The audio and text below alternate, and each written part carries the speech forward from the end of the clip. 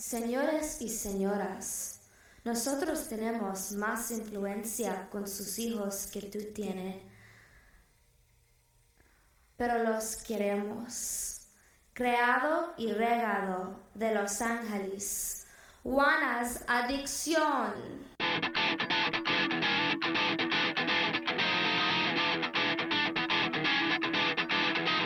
Here we go!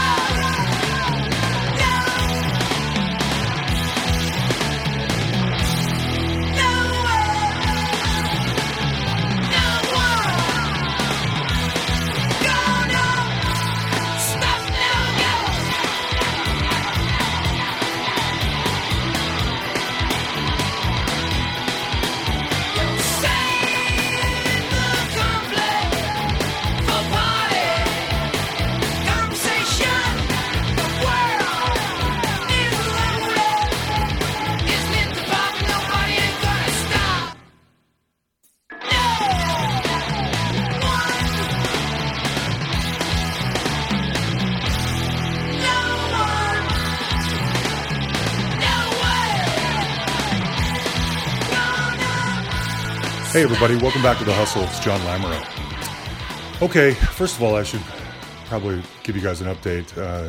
My dad passed away last week from the coronavirus. It was not expected. 3 weeks earlier, he was completely fine, and now he's gone. He died on the 30th of December, and it's just been a whirlwind couple of weeks. Did not expect to be spending the holidays this way. So many of you have reached out and have expressed concern and love. I'm just so grateful. And I hate to kick off Stephen Perkins of Jane's Addictions episode this way, but I know that a lot of you have checked in to see how we're doing, and I want to give you an update. Now, having said that, our guest this week is Stephen Perkins of Jane's Addiction, which is great. I want to kick the year off with a really big one. Stephen, as you'll find, just is full of passion and good vibes. What else would you expect from a member of Jane's Addiction, Porno for Pyros? Just full of good vibes. Talks about drumming, talks about his approach to drumming, his philosophy of working with other people. We get into all the albums, we get into some of the songs. It's nice to hear from a guy as positive as Stephen. And I get into some of the underbelly of Jane's, some of the dysfunction and stuff like that. But you'll see, Stephen's just all positivity. It's beautiful. I have to give a huge thank you to Brian Morris, one of our listeners. Brian hooked me up with Stephen, 3 years ago. It took forever for this to happen, but it finally did. And so thank you, Brian, for being so persistent and for helping us get somebody as wonderful as Stephen. I'm a huge Jane's fan. I think they might be one of the most influential bands of the last 35 years. They are certainly, in my opinion, the bridge between 80s alternative rock and 90s alternative rock. Just as Nirvana is bringing that underground alternative sound to the forefront, Jane's is the bridge that makes that all happen, in my opinion. Anyway, I love Stephen. I love all of you. Thanks everybody for looking out for me these last couple of weeks. Stephen called me from his home in Southern California. Okay, so I want to ask you about, how you got into drumming and what your influences were, because Jane's was so unique at that time. But for starters, I am curious, what does Stephen Perkins do every day? Because if Jane's Addiction or Porno or whatever aren't if they're not your primary focus or motivation, what does Stephen Perkins do when he wakes up in the morning? What's his responsibility? Well, I think routine is important. Okay. And before COVID, I would have 3 or 4 nights a week of gigging. And, to be honest, 3 or 4 nights a month is not enough for me, because drumming is not only my, way to express my inner emotions, but I'm an athlete. I need to play and keep that endurance up and keep the body moving.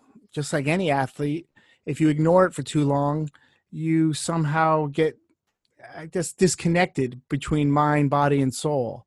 So there's always that connect that I'm looking for.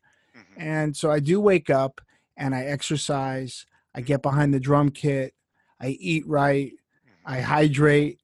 I think about positive waves and influence and things I can do through the day, because with all this negativity coming at us, it's almost like those great moments in life go by so quickly, Yeah. and the dark ones seep in real slow and they stay there. I'm always trying to flip that. True.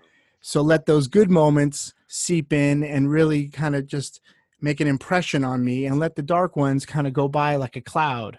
So I guess my goal is to kind of reverse what our bodies and our soul kind of normally absorbs. To me, the MC Escher, who has the white ducks and the black ducks, and they go right off the page in a pattern.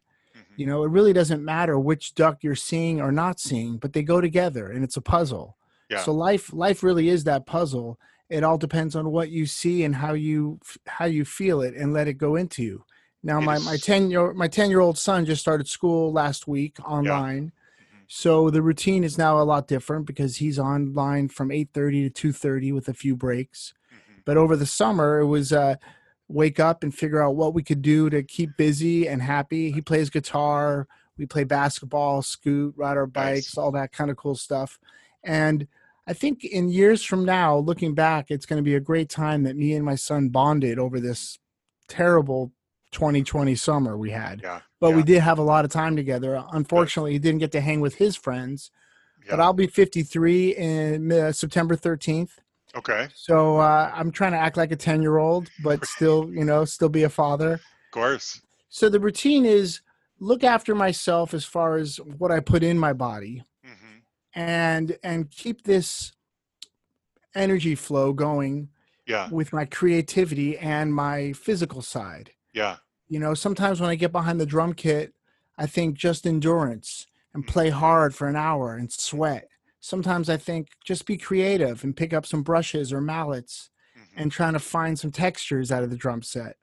Or sometimes I'll just put on, my favorite Who record and just thrash around to the Who for a couple hours. Yeah. So it's all a certain kind of ingredients that I put together, but I try not to repeat everything over and over because you don't want to feel that, like you're replicating yesterday and tomorrow is the same. You want new inspiration.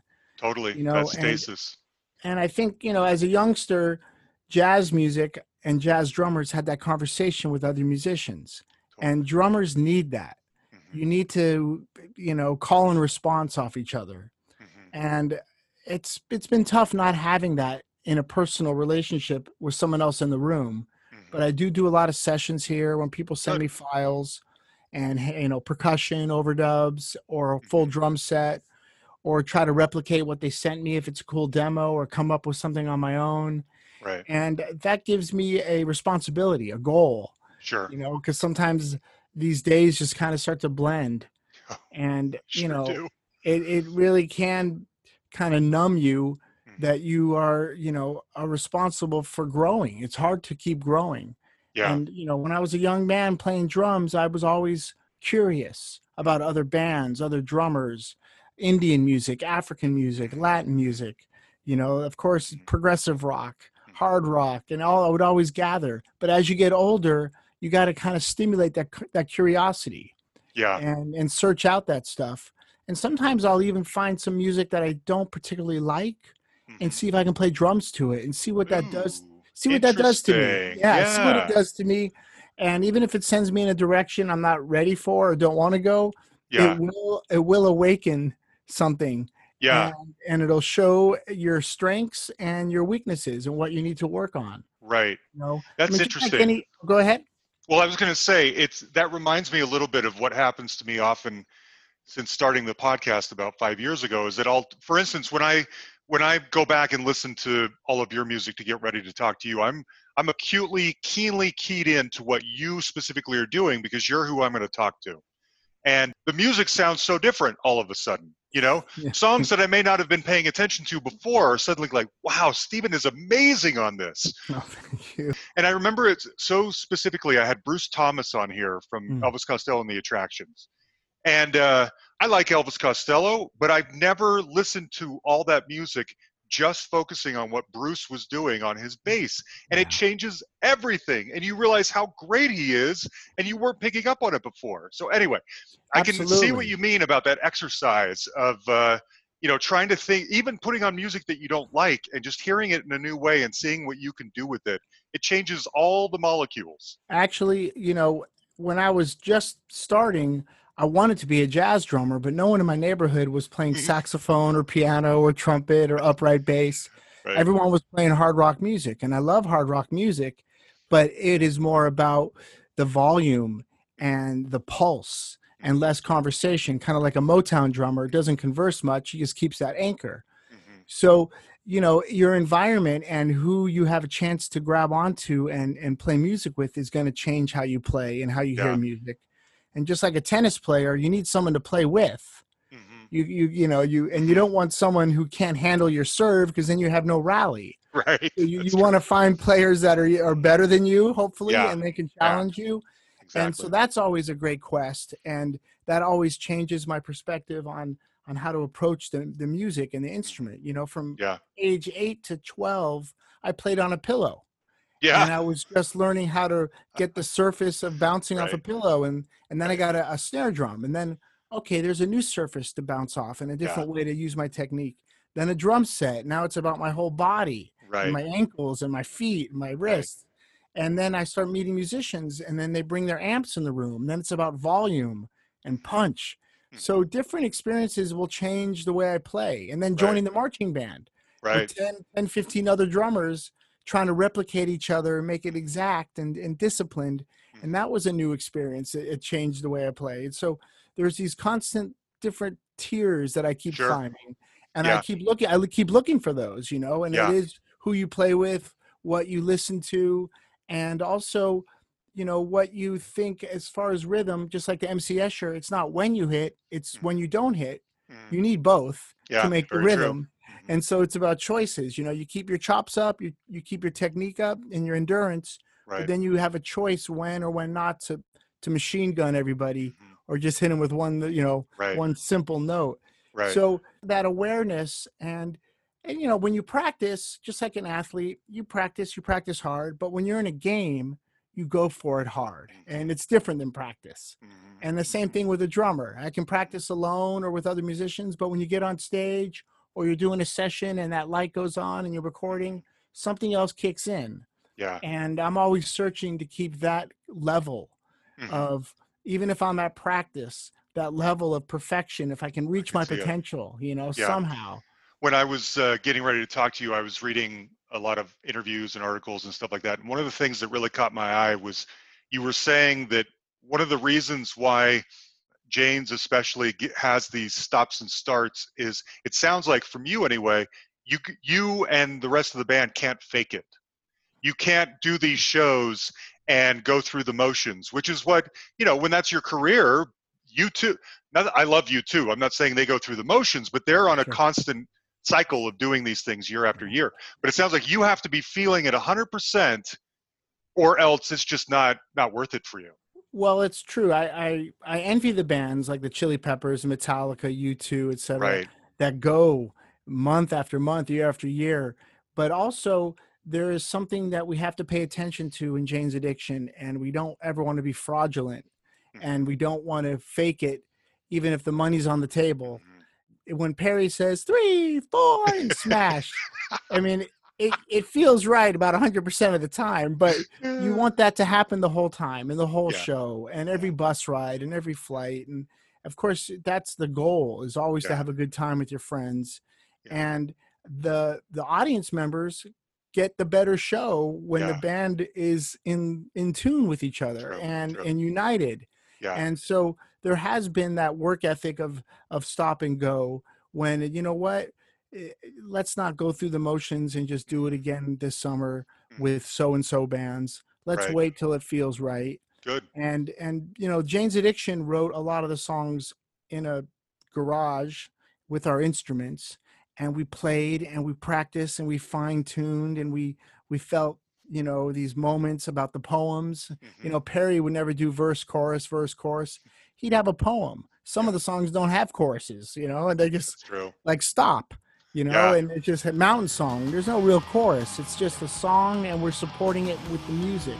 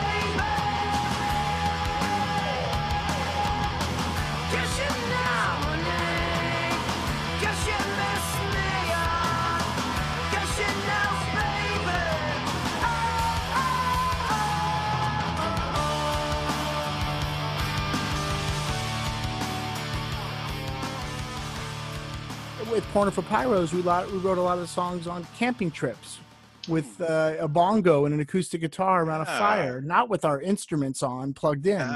And so the music and the environment changed because of what we were doing with our day together. Yeah. And I think that's always very important to realize where the music comes from, the intent, and to make sure that is in the moment, so you're not giving the same show over and over. Right.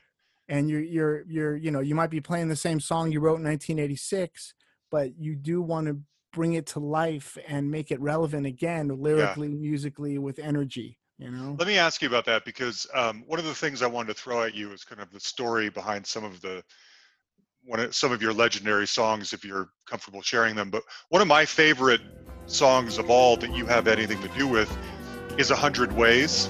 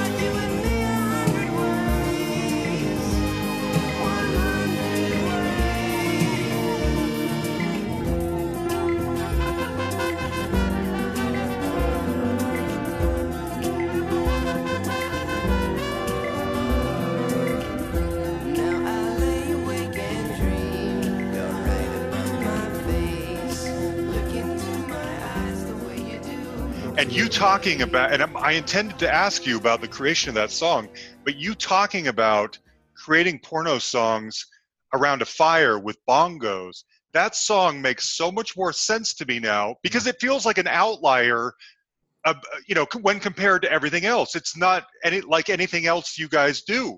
But now I can see where that might have come from. Is that true? Yeah, the first Porno record was written kind of like what Janes would do in a room practicing with our instruments. The second record was mostly written on these trips to Fiji, Bali, Mexico, and we had 100 Ways, Bali Eyes, Tahitian Moon. Yeah.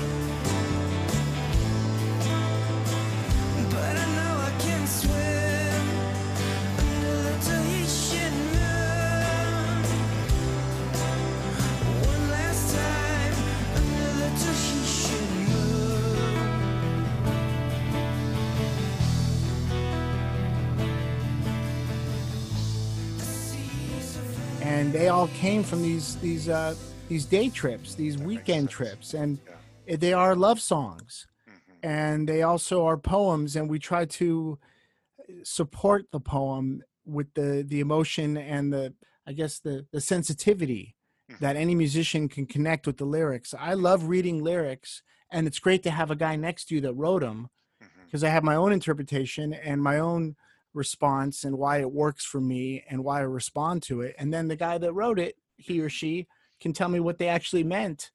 And I can take both of those and make it my own. Yeah. But with 100 Ways, there's a sense that things can grow and get better. And that's that's what I was thinking about when we made the song and tried to respond to the lyrics with these rhythms and, you know, almost in a sense, birds chirping and grass Yes. growing and, you know, That's it. spring, as Yes. springtime. And Yes. that's really important to, you know, I think the bass line, the guitar riff, the tempo is just as important as the subject, as Yeah. the words, you know, and not Yeah. even how he phrases them, he or she, but Right. what they mean. Right. And I think Jane's Addiction's second half of Ritual is this you can hear the growth of a band almost go progressive. I mean, I wouldn't say Absolutely. Emerson, Lake and Palmer or Genesis or Yes, but there is these moments that are so different than Hadadad and Pigs and Yeah. Zen and Yeah. Idiot's Rule. And it's really about embracing the lyric. And Then She Did is this song that is completely connected musically and lyrically with every moment, with this emotion about losing his girlfriend and his mom. Now her paints are dry.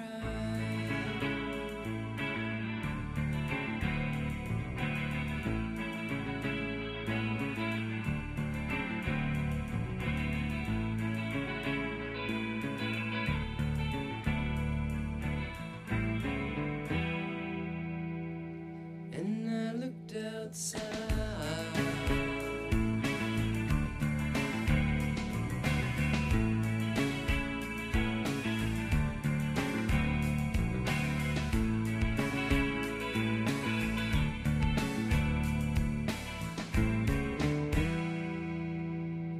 At the corner.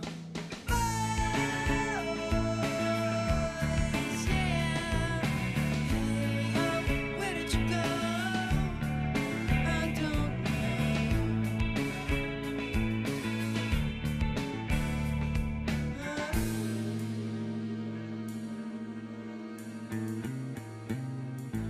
And I think Porno really had these great friendships, and you can hear that. Yeah. And, you know, me, Perry, and Peter DiStefano, we went through a lot of changes in Porno. The bass player, Martine, he left. We had Flea and Mike Watt and David J. from Bauhaus. They helped us finish that record. Right. And we started to realize it was just the three of us, these great times that we had. Yeah. And if we can get these feelings of a band traveling and trying new foods and meeting new people and you know, and just kind of going for it, put that into the music. And Yeah. I think that's what it takes. You know, I don't have regrets playing with anybody, but I don't like the moment where it doesn't feel like it's from the heart. Yeah. I could see that. Even if it's got technique Sure. and power, if it's not felt, Yeah. then it feels like, you know, there's no reason to do it. And I went through many different ebbs and flows with my love of heavy metal music, and growing up with Sabbath and Deep Purple and Zeppelin, and then Metallica, but then Pantera, and then Slipknot. And it's not just the sound; it's because they feel it, and they feel it. That's it. Yeah, the intent's there, and of course the chops and the lyrics. Everything is kind of just, you know, in your face to the point where if you can't take it, you know, leave the room, because that's what they're going to give you. Right. But it's the feeling I get hooked. And sometimes as a drummer, it's the drum parts that kind of wake me up, and then the music comes second, like you were saying. Wow, listen to what this drummer's doing. How does his body do that? I mean, how does he? And then you start examining the rest of the music around it, and you're like, the music brought him to that point. Right. Really. Right. So let me ask you this. You touched on this. I was going to bring it up. I mean, I think most people will agree that 3 Days is this magnum opus song, just epic, beautiful, all the things you said, out of nowhere. 3 days was the morning. My focus 3 days on. My head landed to the sound of cricket ball.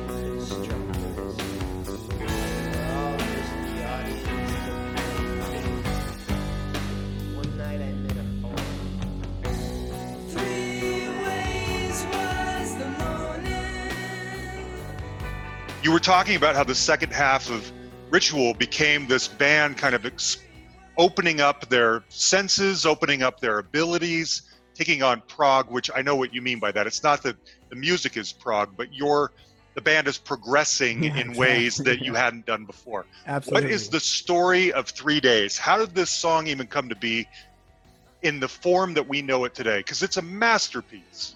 Thank you. Well, to me, I see it as 3 or 4 different poems that Really? needed music to caress it. Okay. And the first poem is the first 3 minutes, Uh-huh. and there we are telling the story of how the night's going to open. And then Perry starts singing, True Hunting's Over. I heard tribal drums. Yeah. I heard the drums create the lyric, and we had this mix. And then the guitar solo of that beautiful, great night that you have when the lights go out and you're with your love.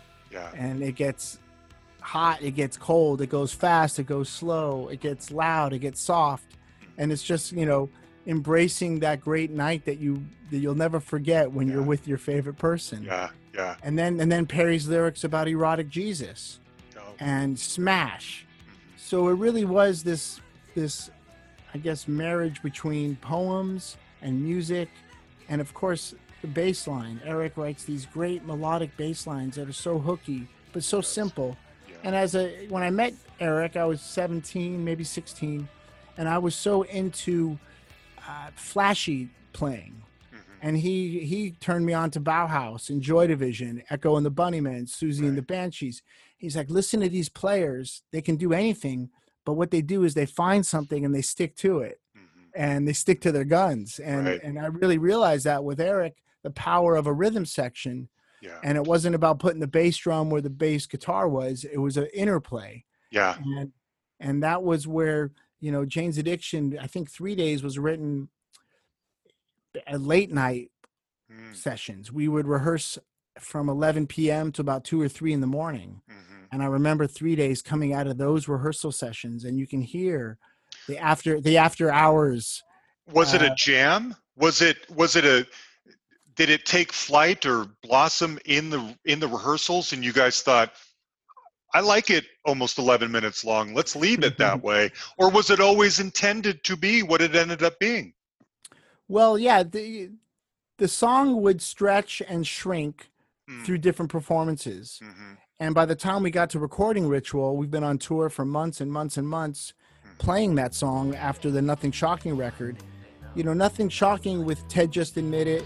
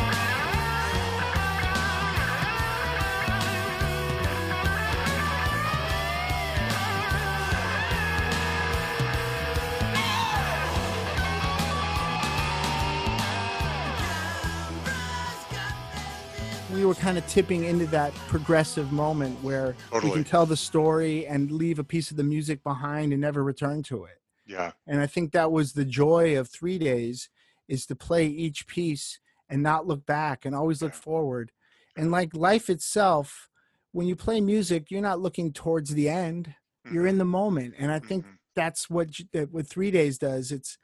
We know there's going to be an end in 10 or 12 minutes, and that'll be the climax, but let's not think about that. Let's enjoy what we're talking about, and be ultra aware in that jazz sense of the conversation between the players. Yeah. And there's a formula that says, stick to the part, but let it evolve. Mhm. and let's not be so rigid, Mhm. and let things kind of change as we play them. So one night might be 9 minutes, one might be 10, 11, 12 minutes, True.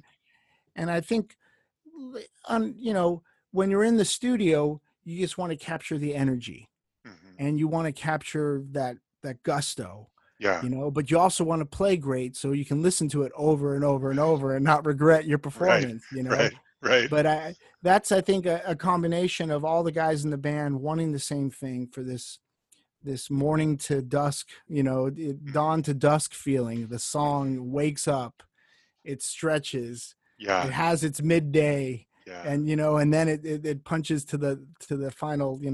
the That's finish line. beautiful. That's So, beautiful. yeah. And Okay. it's I think playing it live, just like Then She Did and Ted just admitted, it's an emotional connection.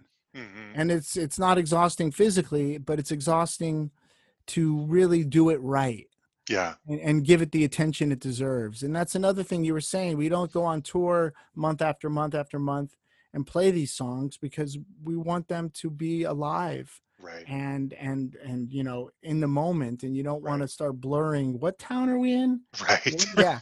That was never Jane's. And Yeah.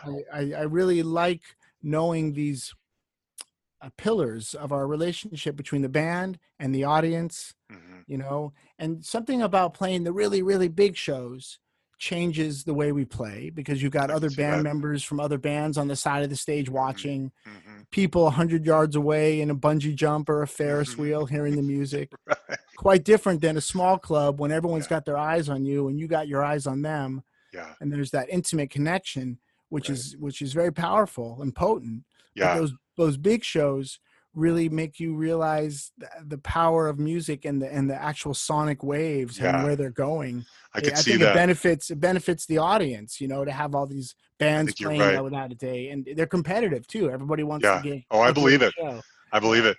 I've seen you guys twice. They were both in the early 2000s. One was at Shoreline Amphitheater, Mm. probably around 2002, 2003, and I think it was October-ish because it was a little chilly. You guys were the headliners, and Stereo MCs were on the bill, and then someone else in between. I cannot remember who that Or might have maybe been. Goldie. Maybe was it Goldie? There were three on the bill, and I liked all Mm. three, and I loved "Connected" by Stereo MCs. Is such a great song. Yeah. And then I saw you guys a year or two later, and I want to. It was at, I believe, the Bill Graham Civic Auditorium, Mm. which is that big kind of warehouse almost. And I think you guys were headlining maybe a Not So Silent Night Christmas thing or something. And I'm trying to remember who else was on the bill. I think it was The Offspring. Anyway, whatever it was, both those shows were they were amazing. I haven't seen you guys since in a long time. I hope hope we all get to. My Well, gosh. yeah, I think we're all ready for music to heal again in Yeah. person. Yes. And, it's been cool to see technology and music and arts kind of join forces, and Yeah. live streaming and different ways to present it. But there's nothing better than being in a room together, Hmm. or, a football field, Hmm. or whatever it might be. And Jerry Garcia said it when they flew into Woodstock. You don't see this many people together unless it's a battlefield. But, Yeah. but look what music did. Interesting. Look what Yeah. music did. It brought us together. Yes. And like seeing a Rage Against the Machine concert, 100,000 people jumping up and down Yes. together. It's not easy to get, for a school of fish or a flock of birds, it Right. happens. But for people, Right. we need Yeah. something to bring us That's true. together. So true. And music does it, and Yeah. I can go to a museum and stare at a Picasso for an hour and Hmm. move over and look at the Salvador Dali piece, Yeah. and then it'll change my perspective of real and surreal. Hmm. And I think a great live show, be it punk rock or jazz or reggae, it does the same thing. People walk away feeling different Yeah. and inspired, enlightened. I Yeah. also think when you think about the great art that hangs in museums, you don't know what was happening outside the door of the artist. It could have been a Hmm. terrible time, Yeah. but they were So still true. doing their art. And so Yeah. I guess now the silver lining or the light at the end of this tunnel, BC before COVID, everyone was doing their thing. Now AC, I think people are going to try to figure out what it is that's Yeah. most important. How do I spend my time, and how do Good I point. get rid of and edit all the crap out, Good because point. life is so short. If you live It to is. 100 years old, that's not that long. It Mhm. really isn't. No. So let me ask you this. If things, going back to kind of the, the stop and start nature of the band, if we were in normal times, would the summer of 2020 have been a time when Jane's Addiction were feeling it or not feeling it? I think we were gonna start feeling it because Okay. we were itching to play again those songs, and we did Yeah. something about a month ago for Lollapalooza. Mm. Porno for Pyros did like a outdoor lawn jam, Oh, nice. and Oh, then okay. I didn't James see went that. to a studio. Yeah, and it Great. was, both of them felt like a B12 shot in my life. Good. I was like, this, not only the friendships and the songs, but what people felt by us playing them. And I always knew that practicing alone as a kid, Mhm. it was a lot of fun. But my friend came over and I showed him what I learned, and to see their reaction, Yeah. that turns me on. Right. And Right. that we had that feeling by playing the Janes tunes, me looking at Dave looking at me, and it's so on. Yeah. And there was this great energy that was Yeah. missing for so Oh. long. So we do need to heal the world with the music. And like I said Yeah. earlier, 3, 4, bam. It feels good. It feels like you're at Yeah. bat and you just won the game, but Right. everybody was just ready for you to do it, and you did Yeah. it. And it's a responsibility to do it great. Right. And I, even if there's a show that maybe the band that you went to see wasn't as good as you expected, they were there, and hopefully they left their heart and soul on the stage. Now, if they didn't, shame on them. Right. But Right. if they did, Yeah. even if it didn't sound good, or even if it wasn't what you expected, or the set list or the sequence of songs, Mhm. they were there doing it for you. And that's Right. what I love about, a great show. It's like you're there in the same room as some of your favorite musicians, and they're Yeah. there to perform. It's the best. So speaking of which, let me ask you this. Jane's Addiction are one of those bands like Nirvana or even Guns N' Roses who are legendary despite a relatively small canon of music. I mean, there's really only 4 major albums of Jane's Addictions, and most people are really focused on the first 2. I have to say, I love The Great Escape Artist. I think that is a fantastic Thank you. album, and you Thank sound you. so good on End to the Lies.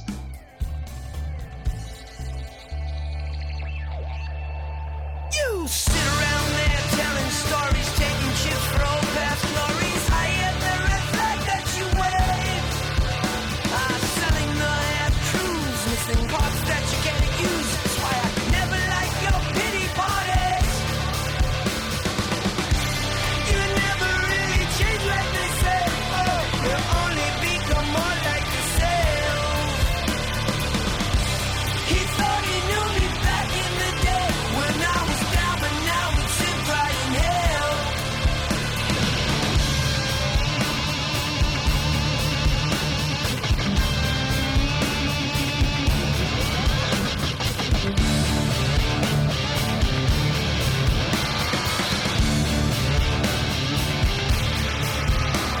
You talk about me so much that I think that you're in love with me. Yeah, you do, it's true, man, you're busted. You can talk about me to your friends or anyone with time to listen. You could never, ever be trusted. You never really change like they say. Oh, you only become more like yourself. He thought he knew me back in the day when I was down, but now it's him crying hell.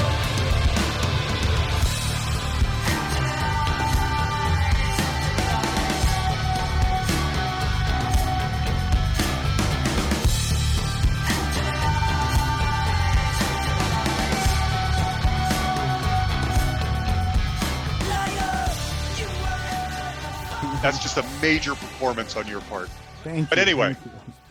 So does this time off is part of the, when you're feeling those vibes again of being around your buddies in person and the jazz nature of it all, does it inspire anyone to go write new Jane's music, or is it just getting it going on? These days it's not going to sell. You may not make any money off of it, but is it worth the just the exercise of doing it, or is it more just we got to get back on stage?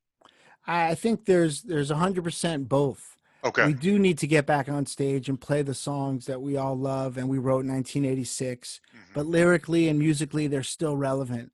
And the lyrics for Stop are about the world going too fast and the environment imploding on us. The lyrics for No One's Leaving is about racial justice with his family.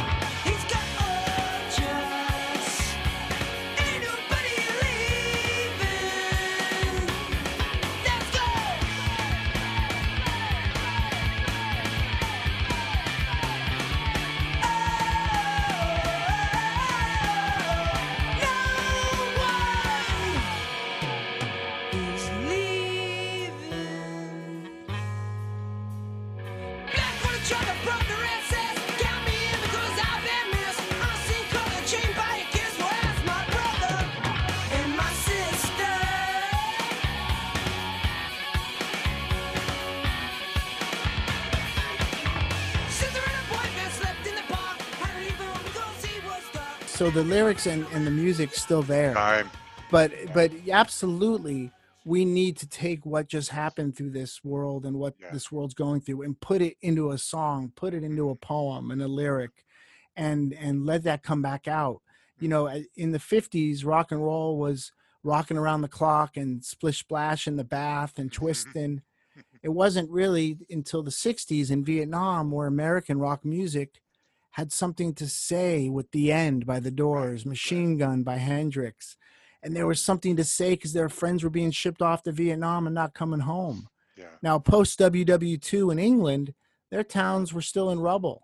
And that's, you hear that in Cream and in Sabbath and in Zeppelin. And you hear the destruction is still so close to heart. But there was this fantasy in America with their Cadillacs and dishwashers, and the music, it was cool. I love rocking around the clock, but it wasn't, you know, deep into the pocket of pain. So I think, you know, these blues that we're going through is just going to make some great film, novels, music, art all together. I think you're right. And I think Jane's Addiction should be. You should contribute to that. We need your we voice. We have to. And what I feel now, this focus and this sharpness I have about keeping myself ready and healthy, so when they do call, I can give it to somebody the best I possibly can. Good. And I never want to live on 1991 or 1986. I love talking about it. But I love putting my relationship with the audience on a reputation scale. How good is he tonight? What does he do today? Because that's important, you know. And you know, an athlete sometimes has to hang up his cleats and his bat, but a musician really doesn't. No, you can just get better. That's true. And of course, if you keep your health up and your chops and your fingers and your mind, it's timeless. And my favorite musicians could be 14, 44, or 104. You know, it's just I want to hear what they're doing. So, okay, let me ask you, I'm just going to ask you a point blank question because you've talked a lot about your health and your happiness. Are you clean these days? And if you are, how long have you been clean? I was never a hard partier in any sense. Oh, okay. I thought maybe I'll get to this more later. Okay. Yeah, not me. But I mean, to me, if you can have a beer or smoke one and get on with your day, that's great. Okay. But if it slows down that chase to get your potential, your best out of you, you know, that's a waste of time. And I don't see my ideas working for anybody else or their ideas working for me. But I know when I get behind the drum set, it's a loud, violent experience to give yourself to the drums and hit things. And you do have to be in the right mindset for that. And I really love watching a video of my band or just me playing and seeing, how did my body do that? Right. No wonder my neck hurts and my lower back, but but it's cool Yeah. because in the moment you don't think Yeah. that way and you give it all, Yeah. and you're not embarrassed to make funny faces and hit things and Yeah. just go for it. And Yeah. I think that kind of freedom, can be found with music and art. And of course, it's nice to de-stress, Uh-huh. and you have to. Yeah. And everyone's got their own way.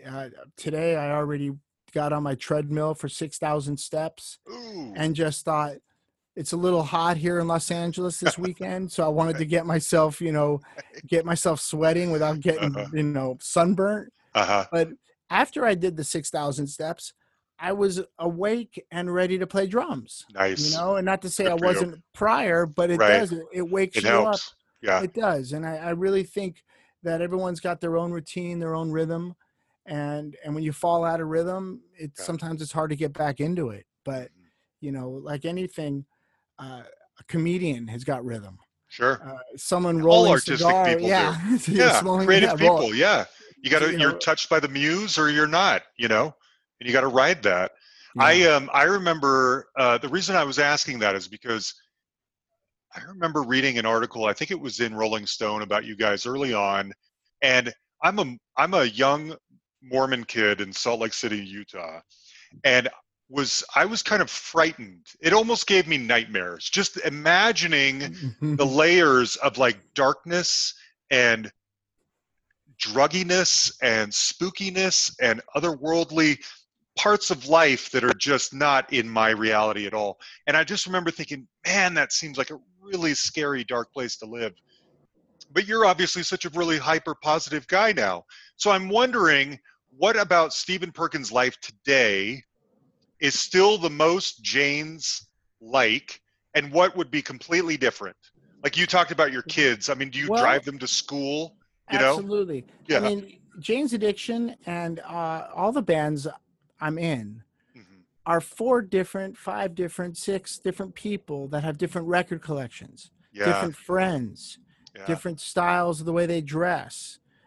We read different things. We get turned on by different things at the museum, and we see different films. And I think that's what makes an eclectic sounding band, where a folk song could be next to a metal song, could be next to a psychedelic song.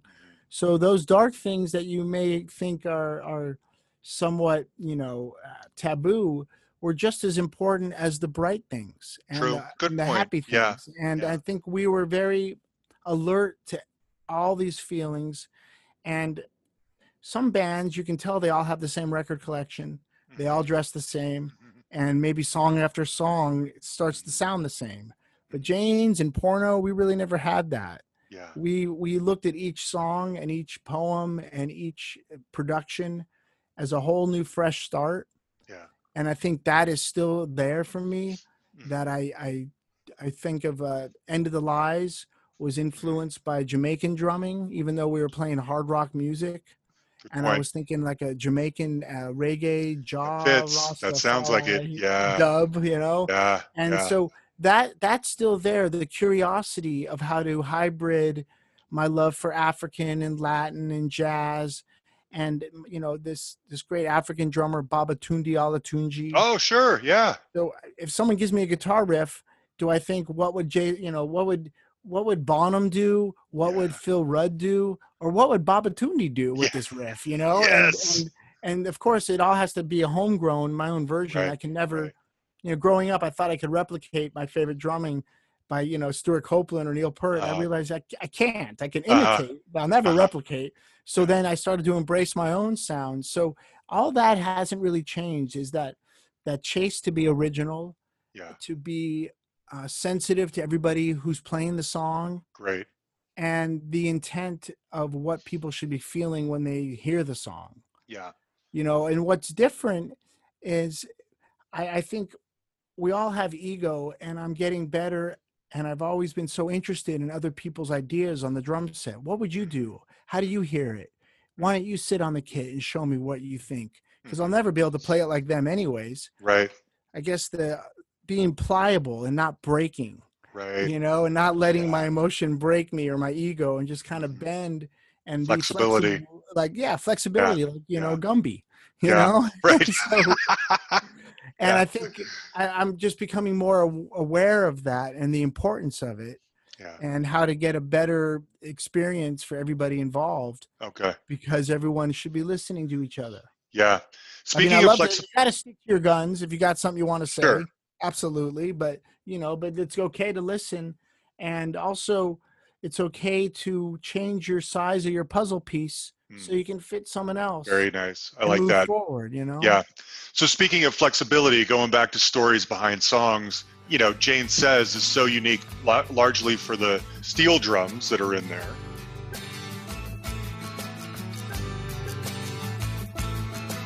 Jane says, I'm done with Sergio. You treat me like a rag doll. She hides the television. Said I don't know him nothing but it. Oh, he come back again.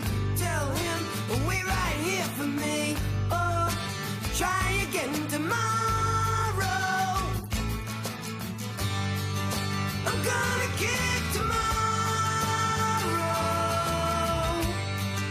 I'm gonna kick tomorrow.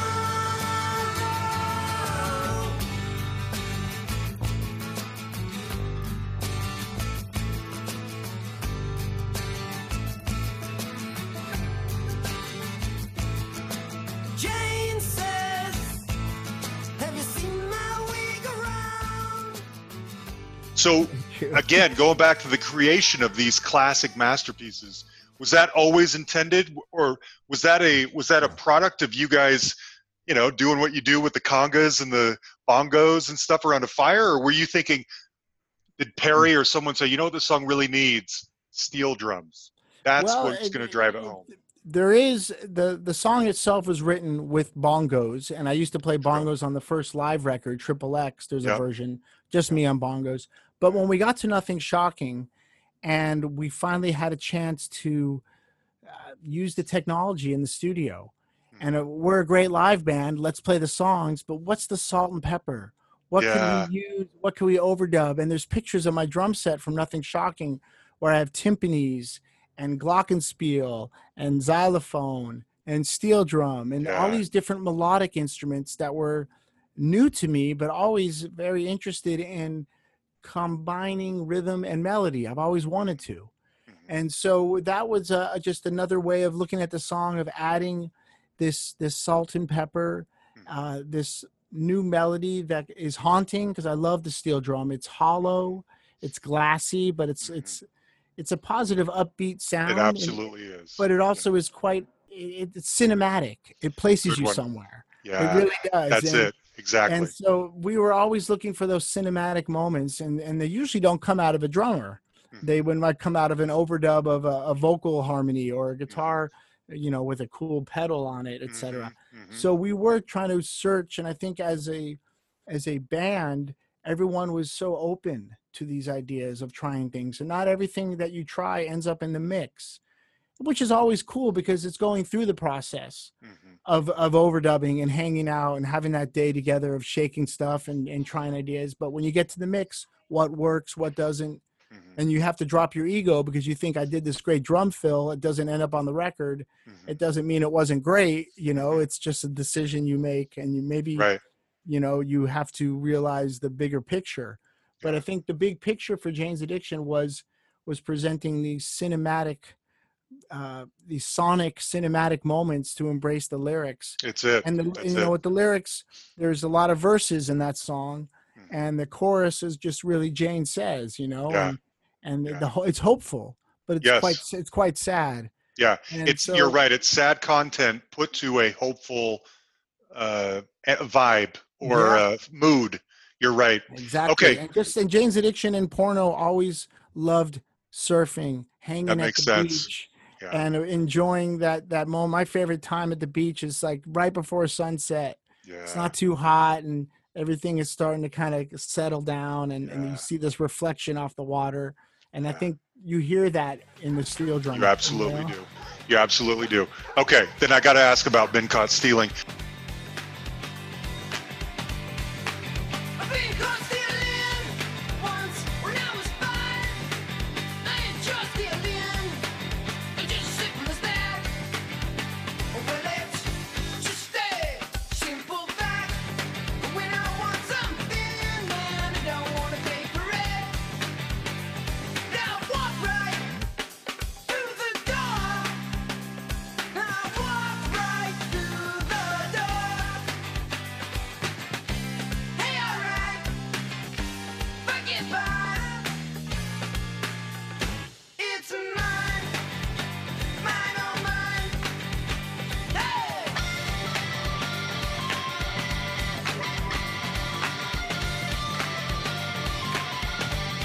Yeah, my girl, she's one too. She gon' get her skirt, stick it in her shirt. She grabbed a razor for me, and she did it just like that. When she wants something, man, she don't wanna pay for it. She walk right through the door, walk right through the door. Hey, alright, forget Bob. It's a mine, mine, oh mine. Let's go. I have two questions about it. One, the driving force of that song, I think, is the drums and the percussion, that pocket sort of rhythm that you're playing the whole time. So I want to know, one, was that looped, or did you play that in real time, keeping that pocket going the entire time? And then Of course. secondly, I want to know how your lives changed when suddenly you went from being this, this incredibly appreciated, bubbling under, not cult band, but alternative band that was suddenly getting played on pop radio. How did your life change in that moment? Well, the drum beat was live. The band plays Okay. it like that. And if you hear tapes of us on stage prior to Ritual, it sounded like that. That's what we Okay. do. That's what I wondered. And to me, I look at that drum beat as an oval shape an egg going down a hill. Ooh, A ball goes down a hill, but so does the egg. Yes. But the egg has got the hump. Got the thing. Yeah, And that hitch in it. You're So right. I always try to find that in my beats and leave people just on the cliff for Yes. however long, kind of like Tarzan letting go of one vine and he's in the air looking for another.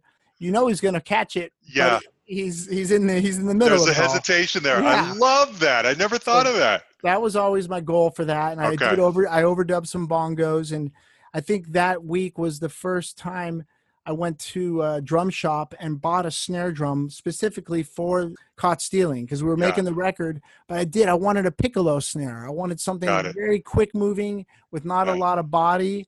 And so I went and bought myself a piccolo snare, and I used it on that track. So the first time I actually went and, with Nothing Shocking and the live record, we didn't have much gear. We did a lot of renting, but we didn't own much. Yeah. And as we got to Ritual, I thought, I'm going to buy a snare drum. I mean, I just buy something that can be a memory and a postcard from the session and be used in the session. And it'll make me play differently, which it did, and as far as the actual, the video and the change, we always knew, Warner Brothers was the perfect match for us, because they said, we're not going to change your artwork, your lyrics, your style. You produce the records. We want to show the world what it's like after hours in Los Angeles. Ooh, nice. We don't want to polish you or dull you. Just do your thing. And I think that's the freedom they gave us to do that really was their challenge too, because they had Sire Records under their umbrella, and Sire had the Replacements, the Ramones, Pretenders. They had a marketing team that would actually fit Jane's Addiction better than Warner Brothers. True. But Warner Brothers had to raise to the occasion to figure out what to do with us, because they weren't putting us on Sire. And Warner Brothers had, Doobie Brothers and Steely Dan and Van Morrison, and great music, but nothing quite as dark and dirty and as broken as Jane's Addiction. Right. And so when they started to feel where they could push the buttons in radio or MTV or promoters around the world, we started also to feel this confidence that we didn't belong anywhere, but we needed to be there to wake Yeah, people up. that's And great. I never think about the influence musically that we did, but I think the spiritual influence is Mm. this fertile soil, this dirt that Jane's Addiction is, that the Pumpkins and Pearl Jam and Nirvana were able to grow out of this Yeah, soil. yeah, And when you pick a beautiful flower, you might not look at the dirt, but yeah. you need good dirt. And It's I true. think Jane's Addiction was good dirt. Yeah. Well, and the influence of Lollapalooza, and Lollapalooza changed the game for what modern day, festivals should be like. And you guys influenced that. I mean, that was all coming out of your vibe. The idea, what you thought was enlightening and entertaining and meaningful and emotionally impactful, ended up influencing the next, not just musically, but just how people come together at big concerts. That was you Absolutely. guys. You know what I mean? Absolutely. Yeah. Absolutely.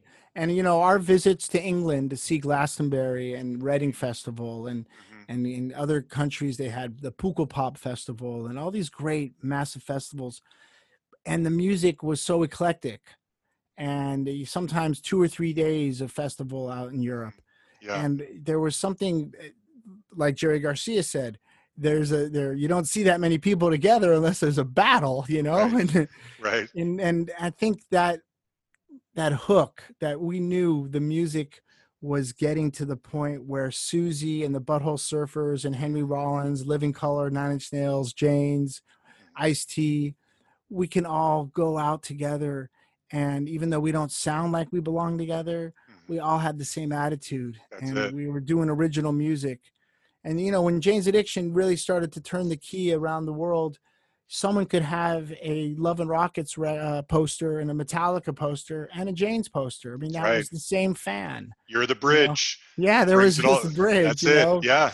And if it wasn't, you could be cool to like The Cure, and you could also be interested in Iron Maiden. What the hell? Why That's not? it. It's That's it. music. Yeah. Yeah. You guys are the bridge between alternative rock and hard rock, and the bridge between the 80s alternative and the 90s Mm. alternative. You have to walk across Jane's Addiction to make the connection between Exactly. those two things. Okay. Let me ask you, I got to ask you a couple of tougher questions. When there is dysfunction in Jane's Addiction, what is usually at the root of that? Because my understanding or my assumption is that either A, Eric does or does not want to get involved, which is fair enough for him, or B, there might be money. Like, for instance, Perry feels like he is entitled to more than everyone else. And this is what I've read, so you can tell me I'm wrong or you can clarify, but when there is dysfunction, what's at the heart of the dysfunction? I think we need communication. Mm, We never need to wonder what the other guy's thinking and then wander down the wrong road mhm, and then think that's what's happening. mhm, We need to talk to each other about what we want out of the band, what we want out of the record, the yeah, show. It's not really about the zeros in the bank account, yeah, and it's not really about Eric, who was always, I think, not as, in the sense, obsessed mm, with Jane's Addiction and the legacy of. mhm, I want this great band to change the world over and over, mhm, not to put money in my bank, but to let people make love, not yeah, war, go home yeah, and be creative. yeah, And so it's all about communication, and we're better and better at it. We can talk mhm, to each other and good, tell each other what's on our minds. And it's, of course, you can't always agree on everything. It's impossible. But if you can get your word on the table and have a discussion about it, yeah, and not bring in any past skeletons, like you said, not any, uh-huh, don't have to bring all that stuff up. It's behind us. And now right, with this nightmare of COVID, mhm, you should really be able to wash all that away yeah, and say, how do we heal people with right, music and that's art it, and good, gatherings? good, And, everyone has got their own opinion of what a great night is. mhm, Is it this, that, the other? But mhm, the band is sometimes the focal point, but sometimes it's just the background of your yeah, night. And mhm, I love being on stage and seeing Perry interact with someone and the song starts to change, he skips a verse because he's actually engaging with someone in the audience, or Dave's feeling inspired and the guitar solo goes twice as long as it usually Dave's does. amazing. And we Dave just is look at each amazing. other, and that communication's so easy because there's a trust. So we have to remember those great moments when Dave's like, let's keep going. I Yeah. got you. If Yeah. Perry's like, hold on, I'm going to say something, we bring it down. There's this trust that we're not going to step on each other. That kind of trust needs to go into every business meeting, Right. every point. every choice that we're looking for to Right. keep this band. So those things have to be reminded, like, we're so great on stage. Let's take what we know, where it's you don't even have to speak it. Yeah. But let's speak it. Right. Let's Right. talk about these things. Good. Okay. Okay. A couple more questions before I let you go. One, I'm curious what it was like working with Bob Ezrin for Strays. I mean, Bob Ezrin is a legend, and his albums sound fantastic. Yep. Sometimes, and this wasn't the case in yours, Bob Ezrin is the star of an album. It's a Bob Ezrin album. That's not going to happen to you, but I am curious what it was like working with Bob Ezrin, because, Just Because is a fantastic single. Yeah. That album's great. Strays, what was it like? Well, Just Because was the last song we wrote on that record, and was the last song we recorded. So that was the end of it all. But all this time, I assumed you guys came back because you had Just Because in your pocket and thought, this is good, we should build an album around this. No. If I were you, I better watch out. When was the last time you did anything not for me or anyone else? Just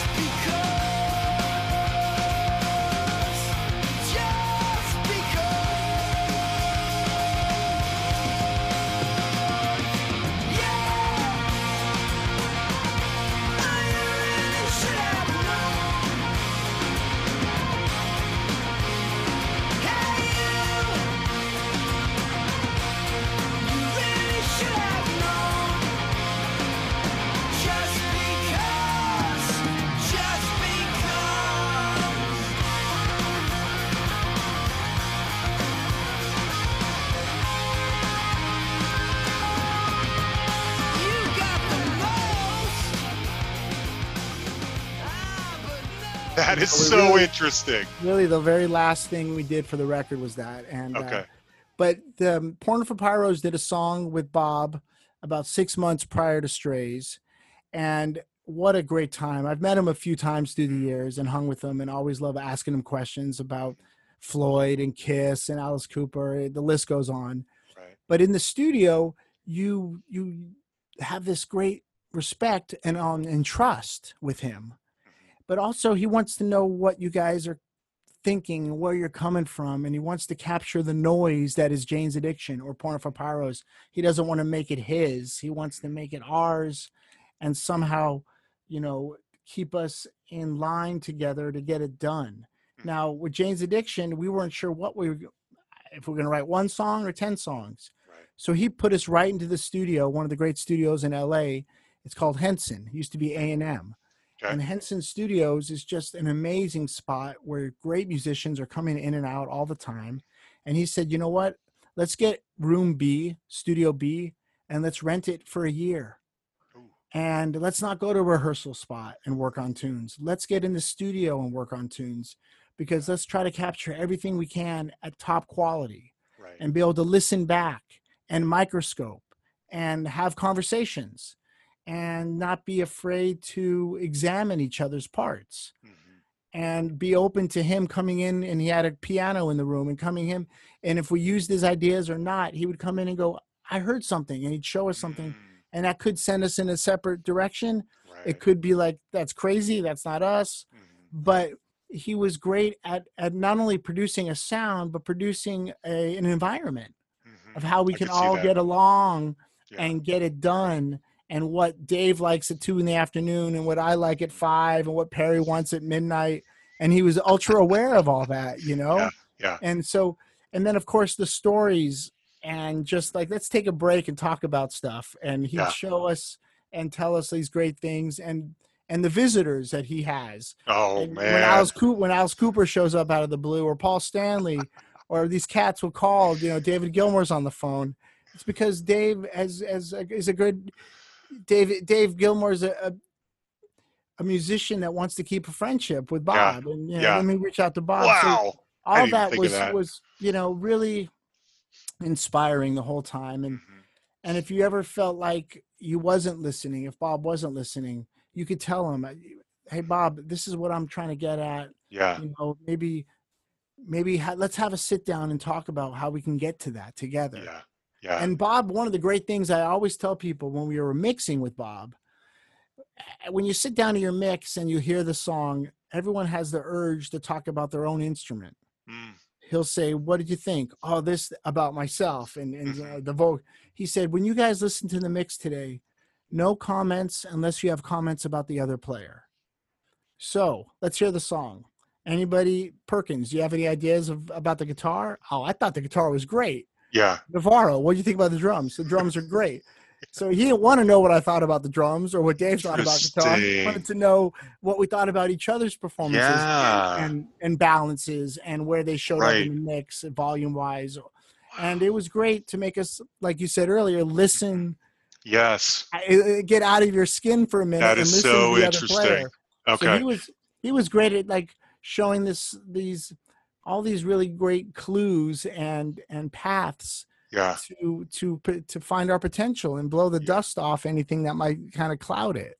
So conversely, what then was it like bringing in Dave Sitek from TV on the Radio for the 4th album? Because his sound is so, they have such a specific sound, and I almost feel like you can hear a Dave Sitek influenced album or song when you know it when you hear it, because he just has such an incredible sound palette in his mind. And he brought that to that album, which I think is so good. We didn't know that it would blow up with such might. The stars are even brighter. We drifted by tonight. Sent out the shockwaves, filled up the outer space. Even the ghosts came to the late, late, late show. I just played. Ooh, everything we're tossing, everyone is talking, making up their faces. Wonder what we look like naked.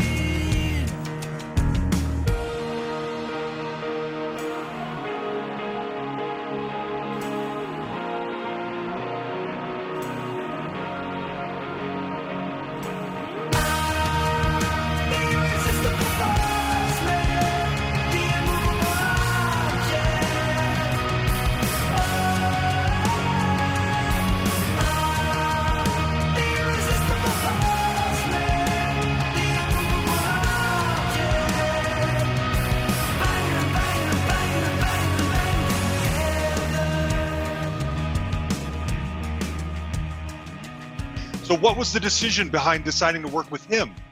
Well, we were hanging out with Rich Costi, the producer. Okay. And we all love TV on the Radio. We didn't know Dave. Okay. And me and Navarro were thinking, well, what's the first step? And Costi said, well, why don't you spend a week with Dave, Dave. Sitek. Is it Sitek or Sitek? Okay, Sitek. I wasn't sure. Okay. That's right. And me and Navarro, so it was me and the 2 Daves. And we moved into SIR, which is a rehearsal studio here in LA. And Sitek showed up with basses, guitars, keyboards, turntables, synthesizers.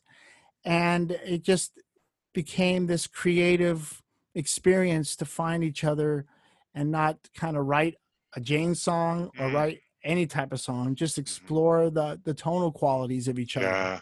Yeah. And he was really ultra alert of what me and Dave do, because he knows our past and he knows how we play. But he also stuck to his guns and said, these are the tones that I'm into. Here's a cool beat I'm working on on the turntables. and very influential in the sense that he would listen, but he'd also, give us his opinion. Mm-hmm. And we were very fortunate to have the time to stretch out. And I think we spent a month or two Nice. without Perry, just exploring the musical really? space of each other Okay. and finding a sound. Mm-hmm. And then started to send stuff to Perry, and Perry sending stuff us, back and forth, and finding out maybe what turns him on. Out of the 20 pieces we wrote, he got turned on by 10 of them. Cool. So we'll put the other ones aside for now and see if we can kind of stir these up in the pot and make a stew. And he was about, like you said, sometimes capturing a performance, yes, but capturing a tone. Yes, sound. That's it. That's what he's good at. Yes, that's it. And once your drums has a sound, you're going to play it differently. And that's what it sounds like. Cool. Yeah. I'm going to try to approach that as a drummer now to hear where I it's like coming it. from. Okay. Okay. One more question. Jane's has they have so many great covers in your canon. My favorite of which is probably Ripple. If my words did bloom with the gold of sunshine, and my tunes were played on the harp unstrung, could you hear my voice come through the music? Or would you hold it near as if it were your own? It's a hand-me-down. The thoughts are broken. Perhaps they're better unsung. I don't know. I don't really care. Let there be songs to fill the air. River in still water, where there is no pebble toss, no wind to blow. Reach out your hand. If your cup be empty, if your cup is full, may it be again. And I'm curious, when you guys go into a cover, what makes you decide what you're going to play? Is it a song that you think you can improve or make different, or is it a song that you like, you're trying to turn people onto? What's the philosophy behind covers? And if you want to talk about Ripple specifically, please do, because I love that song. Absolutely. Well, Ripple was the last song we ever did with Eric Avery. We did it in England at the Kinks studio. Ray and Dave Davies let us use their studio. So those two little elements there, which are just a great memory for me, obviously bittersweet, the last thing we did with Eric, but it was a great recording. Now, my brother, who passed on the same week the first Porno record came out, and he sang on Pets with us, so I can still hear his voice when I hear the song. But it was my brother's idea for Ripple. He was a huge Deadhead, and we were thinking about tunes to do, and he suggested Ripple. And he made a mixtape of 10 different versions of the Dead doing it and gave it to all the band members. So we all knew the song. We were all Deadheads. We all went to Dead shows together. But it was cool to get all these different versions of the Dead doing it. And, yeah, we thought how to make it our own. How to you can't improve and make it better than the Dead. And you can't just, try to replicate their version. So what do we bring? And I thought tribal drums. Navarro thought some melodic guitar parts. And Perry was kind of embracing the Elvis Presley. And he had a little of this. He threw a little tongue-in-cheek, a little sense of humor into it. And then at the end of the tune, we started hybriding other Dead songs. The other ones. And other things. And so it became, this chase to find something new, fresh, make it our own. And always in the back of our mind to please the band, the Grateful Dead. And when the record came out, Jerry Garcia did a Rolling Stone interview. My brother called me, jumping out of his skin. What's up? He's like, you're not going to believe it. They asked Jerry what he thought about the Dedicated record. And he thought the Los Lobos did a great song. Susan Vega did something, but the highlight was Jane's Addiction. No way.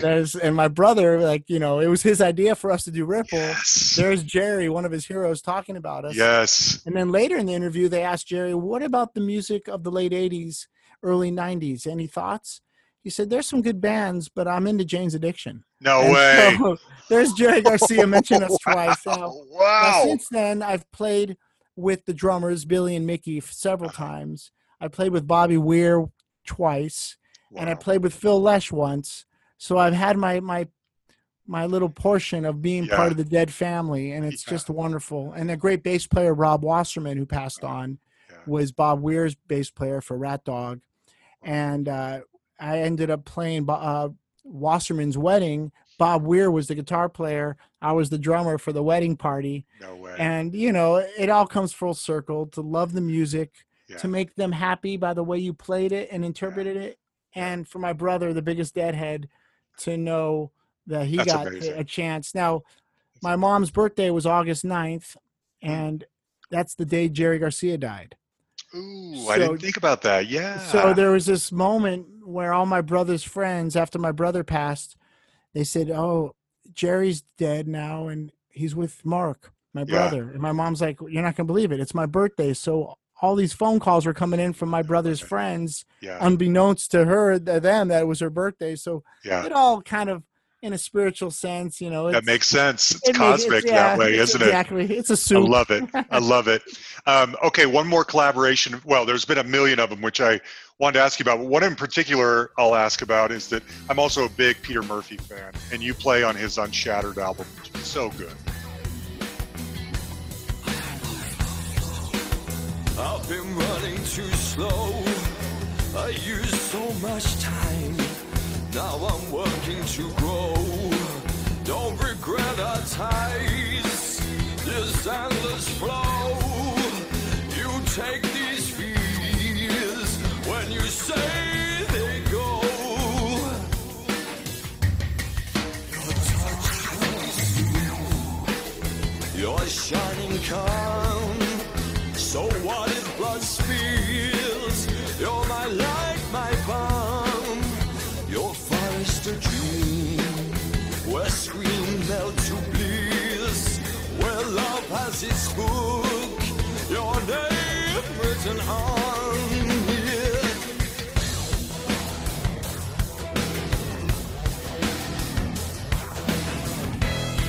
I'm asking, you're giving. I will grow.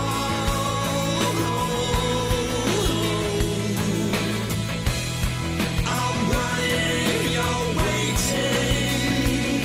So what if blood spills?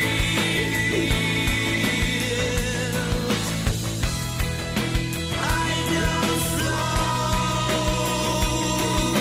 I will flow.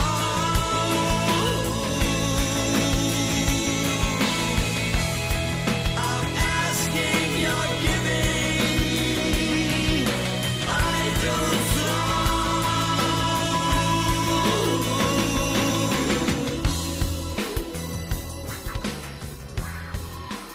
And I just wondered, how did that come to be? What was it like playing with Peter Murphy? What's your favorite thing about playing with Peter Murphy? Well, you know, Love and Rockets, Peter Murphy, and Bauhaus are That's very what I thought. important to me. I got married at the drummer's house, Kevin. Really? And I've been very fortunate to be part of their world. Yeah. My favorite story about Peter Murphy, this is no joke. We were Okay. all doing a big soccer match. They call it football.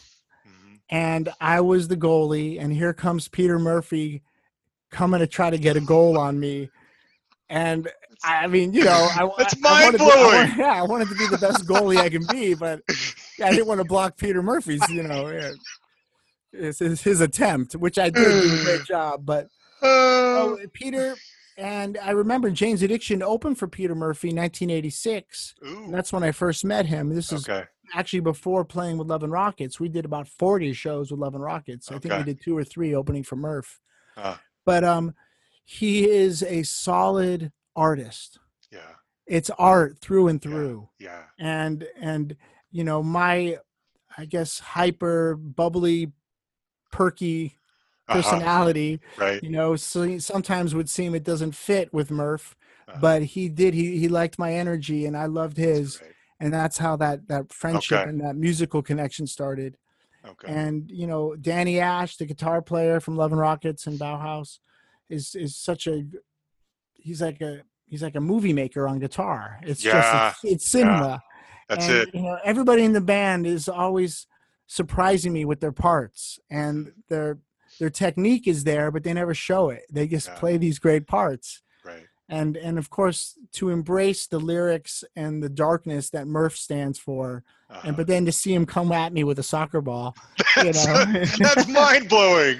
it's definitely different. And I've got some great stories like that about Lou Reed and Ozzy and Mick Jagger and all these things. You think about them, but when you play music with them, something else happens, and you have and hopefully it's something that they feel too, but something that I feel is that I break down that image I have, and I start to get to know them. Yeah. And that's what's cool. That's got to be amazing. Okay, last question then. Tell me, you just said you have these stories. Tell me your favorite story. What's the story that Stephen Perkins dines out on? Assuming you can tell it, what's the one where you're like, you will not believe, whatever it is? Well, let's see. I've had some great times. This is a funny one. Infectious Grooves. Yeah. Suicidal opened up for Jane's a bunch at the end, and I started hanging out with Dave and Mike. With Rob and Mike, the bass player. Mm-hmm. And they said they were working on Infectious Grooves record, so I ended up doing tracks on the record. And Rob and Mike showed up to the last Jane show in Hawaii, and I was heartbroken. My band just broke up, and I got off stage, and they said, Infectious Grooves just got a tour with Ozzy. Would you like to come? Oh, this is a perfect way to feel and break this, to fix this broken heart. Yeah. So within 2 hours after Jane's broke up, I was planning a tour with Infectious Grooves. No way. On the Ozzy tour. And what was great also about that tour is the bass player, Mike Inez, who is now in Alice in Chains. The guitar player was Zach, who's just one of the greats. And the drummer who passed on, Randy Castillo, one of the coolest drummers. And he moved on through cancer, got him. So I got to know these new musicians, and it was a world of heavy metal. Even though Infectious Grooves was this hybrid of rock and funk and hip hop, the tour was full of heavy metal fans. So I got a chance to meet and hang out with a whole new crowd. But it was a theater tour, so we played this beautiful theater, and I had my long curls. Infectious Grooves gets off stage, and I found out the shower was on the 3rd floor, so I took an elevator up to the shower.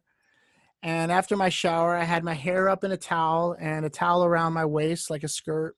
I get back in the elevator, and it's just me and Ozzy. And the door closes, and I'm in my towel, and he goes, "Who the hell are you?" And I take out my hair. And I'm like, "I'm the drummer for Infectious Grooves, the opening act." And he goes, "Are you a gift?" I said, no. I'm just trying to get to the next level and get my clothes back. And as the doors open, they're already on stage, the other 3 Ozzy members, and he grabs his mic and he goes, "See you later." So the last thing he saw before he got on stage was me and my towel. And I think I gave him a little thrill. But that's the best. That is the best. To see Ozzy give it to the audience night after night was great. Yeah. But to have that one-on-one in the elevator, that was just me and him. That's it. Oh my gosh. Oh, it's the best. Stephen, thank you for talking with me, man. I love you guys so much, and I've been dying to do this for years. I'm so glad we made it. You guys mean a lot to me and a lot to millions of other people. Thank you. Thanks, man. Have a great weekend. All right. There you have it, Stephen Perkins. I feel like we had to close it out with pets, right? Especially after he was telling that story about his brother who sang on this and then passed away. Oh my gosh. It's been that kind of a couple of weeks. Anyway, thanks again, Stephen. This was so great. And thanks again, Brian, for helping us out. And go check out if you haven't listened to Jane's for a while. By the way, The Great Escape Artist, so good. I don't know how many of you out there have checked that album out, but it's great. So next week, we are talking to a Rock and Roll Hall of Famer, a guitarist of a Rock and Roll Hall of Fame band. So that one's going to be pretty huge. And I'm excited because they have some new music to talk about too. Huge thanks, as always, to Jan the Man Malkiewicz, my right-hand man, for putting everything together and for being my friend. The Malkiewiczes have been very, very close friends with the Lamoureux for 30 years now. We keep tabs on each other, so I'm grateful for their friendship, especially now. And you guys know how to find us. You can like our page on Facebook. You can send us a message on there. You can send us an email at thehustlepod@gmail.com, or you can find us on Twitter at thehustlepod. And again, thanks to everybody, and be good to each other, and be sure that you stay safe. Be sure that you take masks and everything else seriously. My dad was taking everything very seriously, and it still happened. So do your best and be kind to each other. All right? Thanks, everyone.